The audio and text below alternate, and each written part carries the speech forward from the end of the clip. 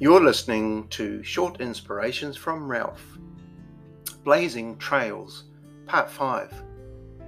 So far in this series, we've looked at a few things that are helpful or even essential in blazing a trail for generations to come. The first we looked at was a never give up attitude or a spiritual tenacity. The second one was a concern for those who come after me outlook. How does what I'm doing affect my offspring? How does this affect my children's children? Today we want to add a few points to that list. The next one is a generosity of spirit stance. I'll say that again, a generosity of spirit stance. In Proverbs 11:24, it says this, it's one of my favorite verses: the world of the generous gets larger and larger. The world of the stingy gets smaller and smaller. And it seems that the difference between having this ever-expanding and influential realm of generosity, between that and having a small, ever-decreasing circle of negativity or having a stingy existence, is this thing called generosity. Living with an open hand rather than a clenched fist. There was a small town in New England. It was a story I heard some years ago where this small town had a situation where they were borrowing water, fresh water, for their town people. And eventually they went to the Geological Survey in the States and said, can you do some surveys and find out if there's water nearby?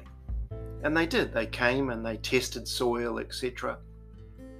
And they picked out a place and said, there's water there, dig there. So the townspeople started digging in this area. It was hard work. They went down 800 feet, and they got to a point where they just believed there was no water there. They gave up, actually. But they did get the Geological Survey back to have a look at what they were doing. They retested and they said to the people, there is water there, lots of water, keep going, don't give up.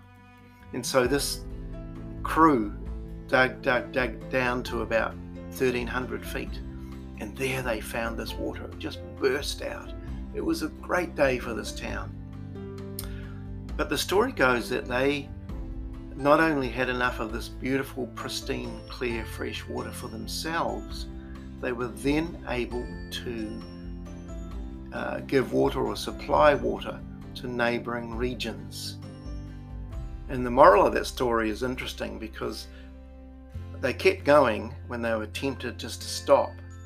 But not only that, something changed. They became not takers of water, they became givers.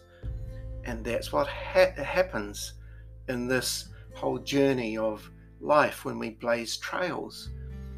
We keep going and we become people who not only decide to become generous, but it turns around from taking to giving. The next point and last point is a choice to live by God's wisdom, not my own. So it's a determination to do so. I will live by God's wisdom. And that's because godly wisdom never thinks about just now or the current set of circumstances. It makes permanent decisions in temporary circumstances, because the easiest thing is not always the best thing to do.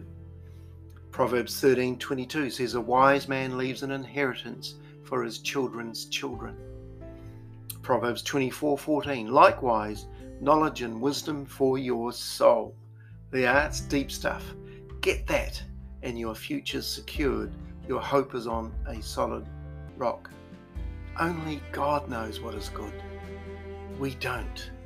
And godly wisdom requires obedience to His wisdom. And we don't make major futuristic decisions based on feelings or needs. You know that old song, country and western song, let the devil take tomorrow, For Tonight I Need a Friend. Totally irresponsible, and it's the opposite of Blazing Trails. My hope for you during this series is that you will be people who have the bigger picture, who can see down the years and the decades to those that come after you, even long after you pass from this world. God bless you.